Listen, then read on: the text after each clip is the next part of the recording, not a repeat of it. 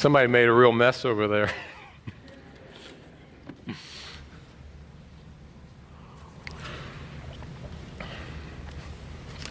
Go turn in your Bibles with me this morning to Luke chapter 2. Luke chapter 2.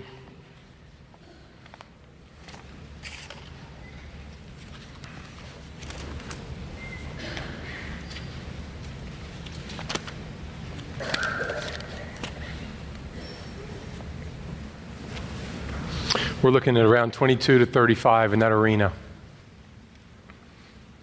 Luke, Matthew, Mark, Luke, John, third book in the New Testament. Now today we want to continue to focus on what's happening with Mary and this child, but we want to fast forward 8 days after Christ was born. His parents took him to the temple to be circumcised because they're part of the covenant with Abraham and to pay this redemption price. But some days later, they return a second time to the temple so that Mary can be declared pure or clean.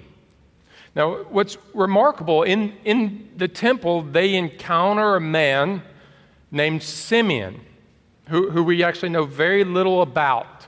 We just know he's a godly man, and he takes this child, Jesus, and he prophesies, and he tells of God's great work through this child. Then he looks at the mother, he looks at Mary, and he tells her the results of this child's life will bring a sword to her heart, agony and sadness. So if you would, please read with me Luke chapter 22. No, that's not right. Luke 2, verse 22. I'll read down to around 35. And when the time came for their purification according to the law of Moses, they brought him, meaning Jesus, to Jerusalem to present him to the Lord and to offer a sacrifice according to what is said in the law of the Lord, a pair of turtle doves or 2 young pigeons. Now there was a man in Jerusalem whose name was Simeon, and this man was righteous and devout, waiting for the consolation of Israel, and the Holy Spirit was upon him. And it had been revealed to him by the Holy Spirit that he would not see death before he had seen the Lord's Christ. And he came in the Spirit into the temple, and when the parents brought in the child Jesus to do for him according to the custom of the law, he took him up in his arms and he blessed God and said, Lord, now you are letting your servant depart in peace according to your word. For my eyes have seen your salvation, that you have prepared in the presence of all peoples a light for the revelation to the Gentiles and for glory to your people Israel. Verse 33. And his father and his mother marveled at what was said about him.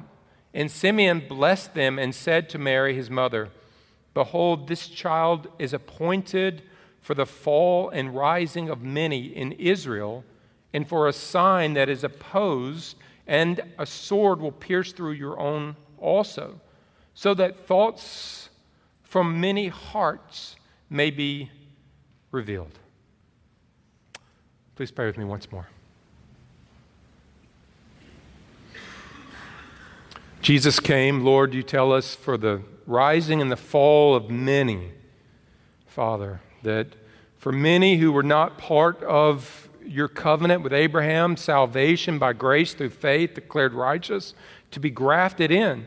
For many, Lord, to be broken off, or because they do not believe, they do not receive Christ.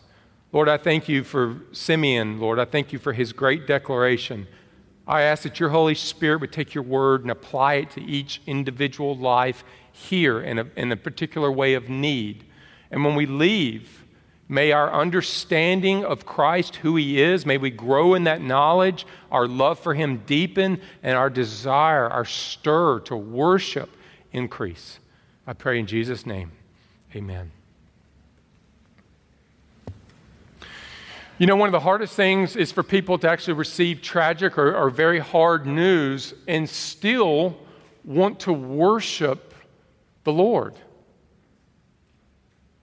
William Cowper, the great English poet and hymn writer, had 4 major spouts of depression in his life where he was suicidal often. He was put in mental hospitals. And in the midst of the worst of his trials, he wrote these words about the sovereignty and providence of God in the midst of his challenges. Listen to what he says. His purpose will ripen fast, unfolding every hour.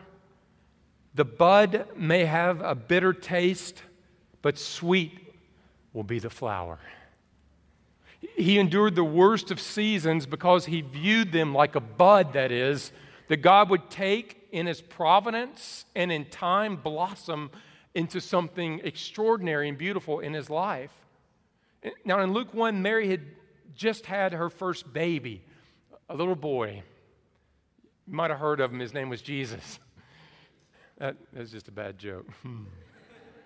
And so far, nothing but amazing news. God himself named him Jesus, which means he will save his people from their sins.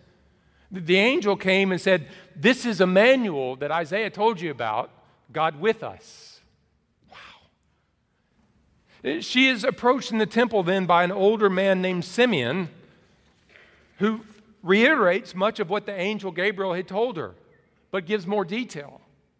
And Mary and Joseph are marveling.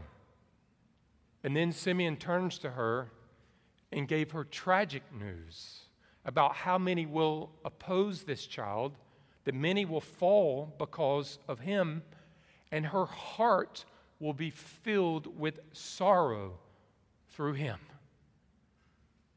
Now, it must have been life-changing news. One of those moments that really changes the course and direction of your life. Because for the first time, Mary hears that all is not going to end well for this child. Imagine, put yourself in that situation. Imagine how confused you would be. How can he be Emmanuel, God with us, and all is not going to end well? He's going to pierce my heart. Now, what is remarkable here is just months earlier, the angel of God appeared to her and said she had found favor with God. You found favor with God. And now God is telling her great pain is coming. God was bringing blessings to her and pain to her through Jesus. Now, for most of us, we have a really good theology of blessings, right? Of prosperity. We say it's a sign of God's love for us. And the problem is when afflictions come, when sorrows happen, when grief comes on you, we often think this then must be a mark that God is not with me. God is angry with me. I have done something wrong. He must be against me. And we become very confused in difficult times. So here's the main idea today, and it's an old Puritan statement. It says this: don't write your afflictions in stone while writing God's faithfulness in water. Don't write your afflictions in stone, meaning that you just always dwell and remember them, and yet you write God's faithfulness in water. Okay, should we dive in? Point 1. Simeon's message of consolation. Look in your Bibles at verse 25 with me. Verse 25. Let's start with his message. Now there was a man in Jerusalem whose name was Simeon. And this man was righteous and devout, waiting for the consolation of Israel, and the Holy Spirit was upon him. Simeon was an old man. He was filled with the Holy Spirit. Now, that's an amazing statement because usually in the Old Testament, Spirit would come upon people. Like when David faced Goliath, the Spirit comes upon them for a particular work, and then the Spirit would depart. At Simeon, it just says he's filled with the Holy Spirit. We don't know much about him. Luke calls him righteous and devout. So, he was devout towards God. He was righteous towards men. He's saying, He's godly. That's what he's saying. Towards men and towards God. And look at the word there. He's waiting for the consolation of Israel. The Holy Spirit told him that he would not die until he sees the promised Messiah, the king that was coming from David's line, the Savior of Israel. And he's waiting for the consolation of Israel, which is another title for the Christ, the Messiah. They called him the Consoler. And you say, okay, why did they use that term? Why call the Messiah, the Christ, the Consoler? Well, to console means to take someone's grief away. Does that make sense? To take someone's grief away, to remove their disappointments, to comfort them. Israel had been a nation in slavery, then exile, harsh Roman rule, heavy burdens. They longed for release from their suffering, to be consoled by God. And their hope was this Messiah, this king from David's family, is going to be the consoler, the deliverer from them, for them. And Simeon is waiting for that. So in that temple filled with the Holy Spirit, in walks a young man and young woman, and he recognizes Jesus, and he takes him up in his arms, and it tells us just whose suffering he would take away. Verse 29 to 32, look in your Bibles with me. Lord, now you are letting your servant depart in peace according to your word. For my eyes have seen your salvation, that you have prepared in the presence of all peoples, a light for revelation to the Gentiles and for glory to your people Israel. Notice those words, my eyes have seen your salvation. To see Jesus and know Jesus is to see God's salvation. They are inseparable. So who would be saved, okay? This child's going to be the salvation. He tells us, first, a light for revelation to Gentiles. He's quoting from Isaiah there. Isaiah in chapter 42:6, 49:6, he says that this Savior is going to bring salvation. And just like we just talked about, the covenant promises of Abraham, salvation by grace, declared righteous through faith, to you, to the Gentiles. He's going to do that. But then he goes on, look in your Bibles. A glory to your people. And to God's people, to Israel, he will be the glory, the revelation of God himself to them. He will be the great revealer to them finally and fully of who God is by fulfilling all the promises of God to them. Then notice what's going on here. He's consoling his people. It means he is alleviating their grief. He's comforting them. And I am sure they were thinking, yes, this child will bring back the throne of David. We get it. He's going to deliver us from our oppression. Hallelujah. He's going to save us from tyranny. He's going to be the king that we've been longing for. And maybe they missed the mark a touch, but they certainly understood this one will console us. Now, the reason that's important is because often our hearts outside of Christ are unconsolable. There is nothing on this earth that can permanently console us. We can be appeased by things of this world, but not necessarily consoled or satisfied.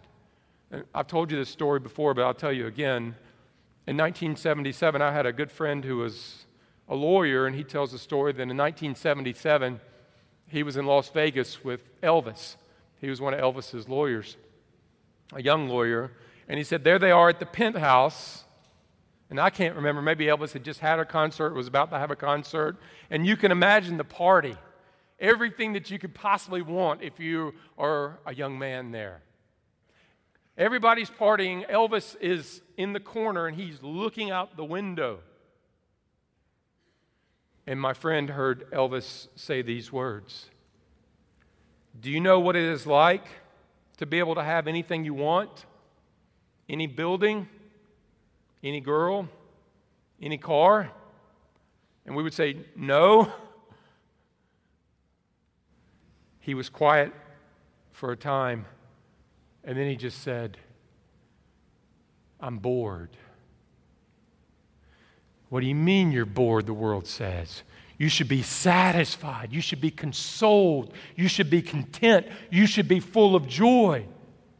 He was depressed. He was bored. He died several weeks later. Listen, my friends.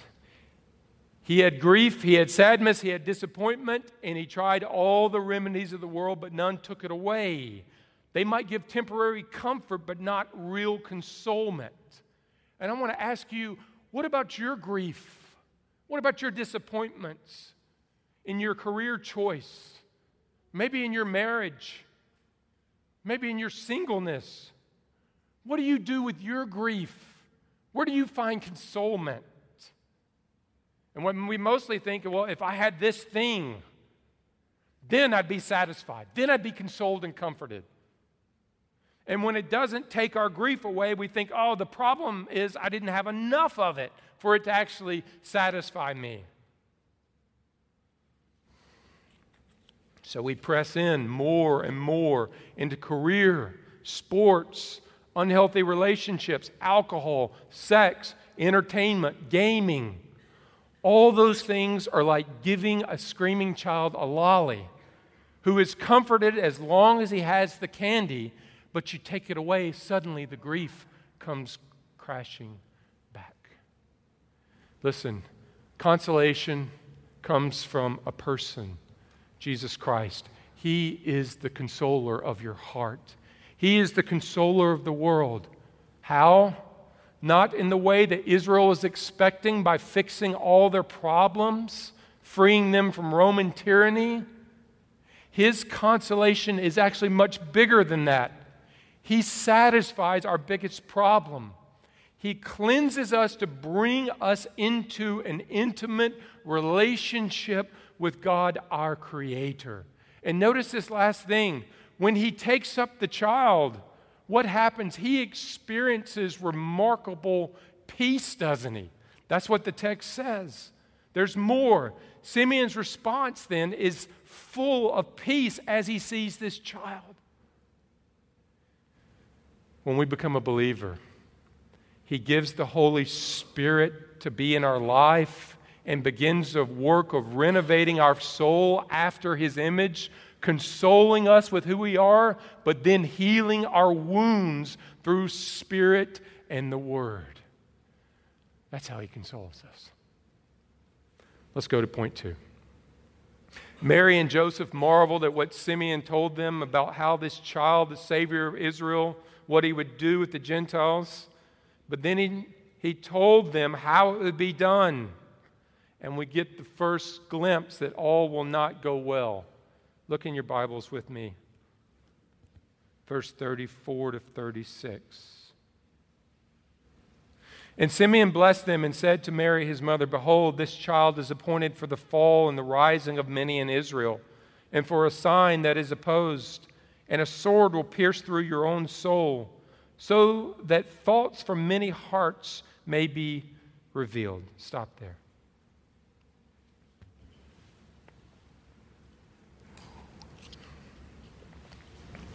Please look at those words. He's appointed for the fall and the rising of many in Israel. He's taking them back to Isaiah again. Isaiah chapter 8, verse 14 says this, He will become a sanctuary and a stone of offense, a rock of stumbling. And what he's saying there is Jesus will divide the nation. Some are going to fall because they reject Him, and some are going to rise. And what he's saying is the rising and falling means entering into God's kingdom or being excluded from it. So never does a person hear the gospel, but either he rises or falls into God's kingdom. Jesus says the same thing in a different way when He says, I am the bread of life. I am the way. I am the truth. I am the life. I am the gate. I am the good shepherd. All saying to reject me is to reject God's kingdom, His love, His forgiveness. But to receive me like Simeon is to rise and enter the kingdom. Okay? Well, how do we know those who fall? Look at your Bible with me again. Notice he says this, verse 34. And for a sign that is opposed. They oppose the signs, which means a visible, clear manifestation, the miracles of Christ, all the signs and miracles that Jesus did bear witness to who he is, the Son of God. All of his signs were small glimpses of what the kingdom will be.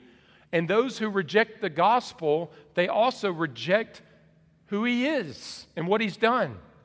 And so for those who reject Christ and fall, no amount of signs and wonders will change their heart. They will always be like the crowd in John 6. It says, if you feed me again, then I will believe. Okay, lastly, why do they reject? Okay, they reject his signs. They say that's not from God. Verse 35, look at this. So that the thoughts from many hearts may be revealed. There it is.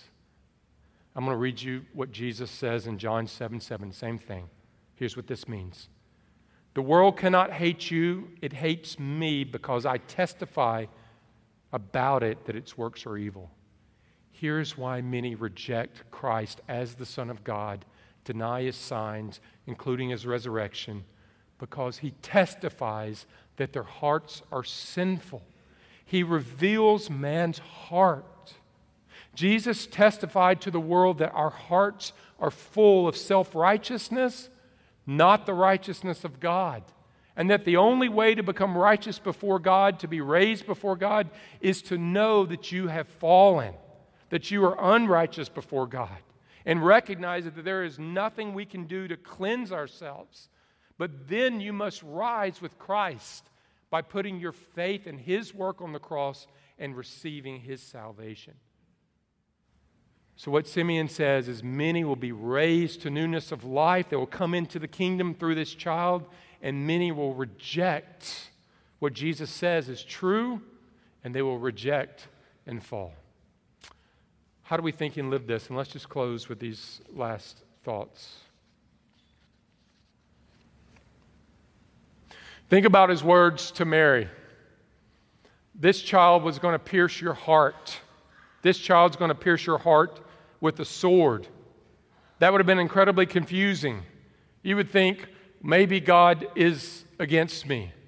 And my friends, maybe you have gone through difficult times in your life, agonies, pains, sorrows, depressions, sickness, and maybe you feel God is against me. I know it's true. And I want to challenge that in 3 ways as we close. First is this. If great trouble and grief is a sign that God is against you, then shouldn't constant prosperity be a sign that God loves you more? And yet this is what the scripture says. Luke 6:24, woe to those who are rich. Often we are too simple in determining the blessings of God. We think we are blessed when life is just easy and prosperous, and those certainly are blessings. But my friends, often God is doing something much deeper in our hearts, growing us in humility, faith, patience, and godliness, bringing us to a place where we find great consolation in him. And he does that through trials and through grief and challenges. It's those times that we grow most in godliness.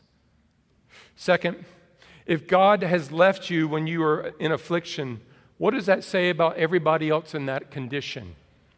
Right? If this is true about myself, then it's true about everybody. So, what about David in the Bible? Job, He-Man, Paul, Hannah, Mary, Jesus. Was God against all of them? Was God against Jesus when he died on the cross? Certainly not. Third and last, would God be a good father if he always protected you from the troubles of the world? Please listen.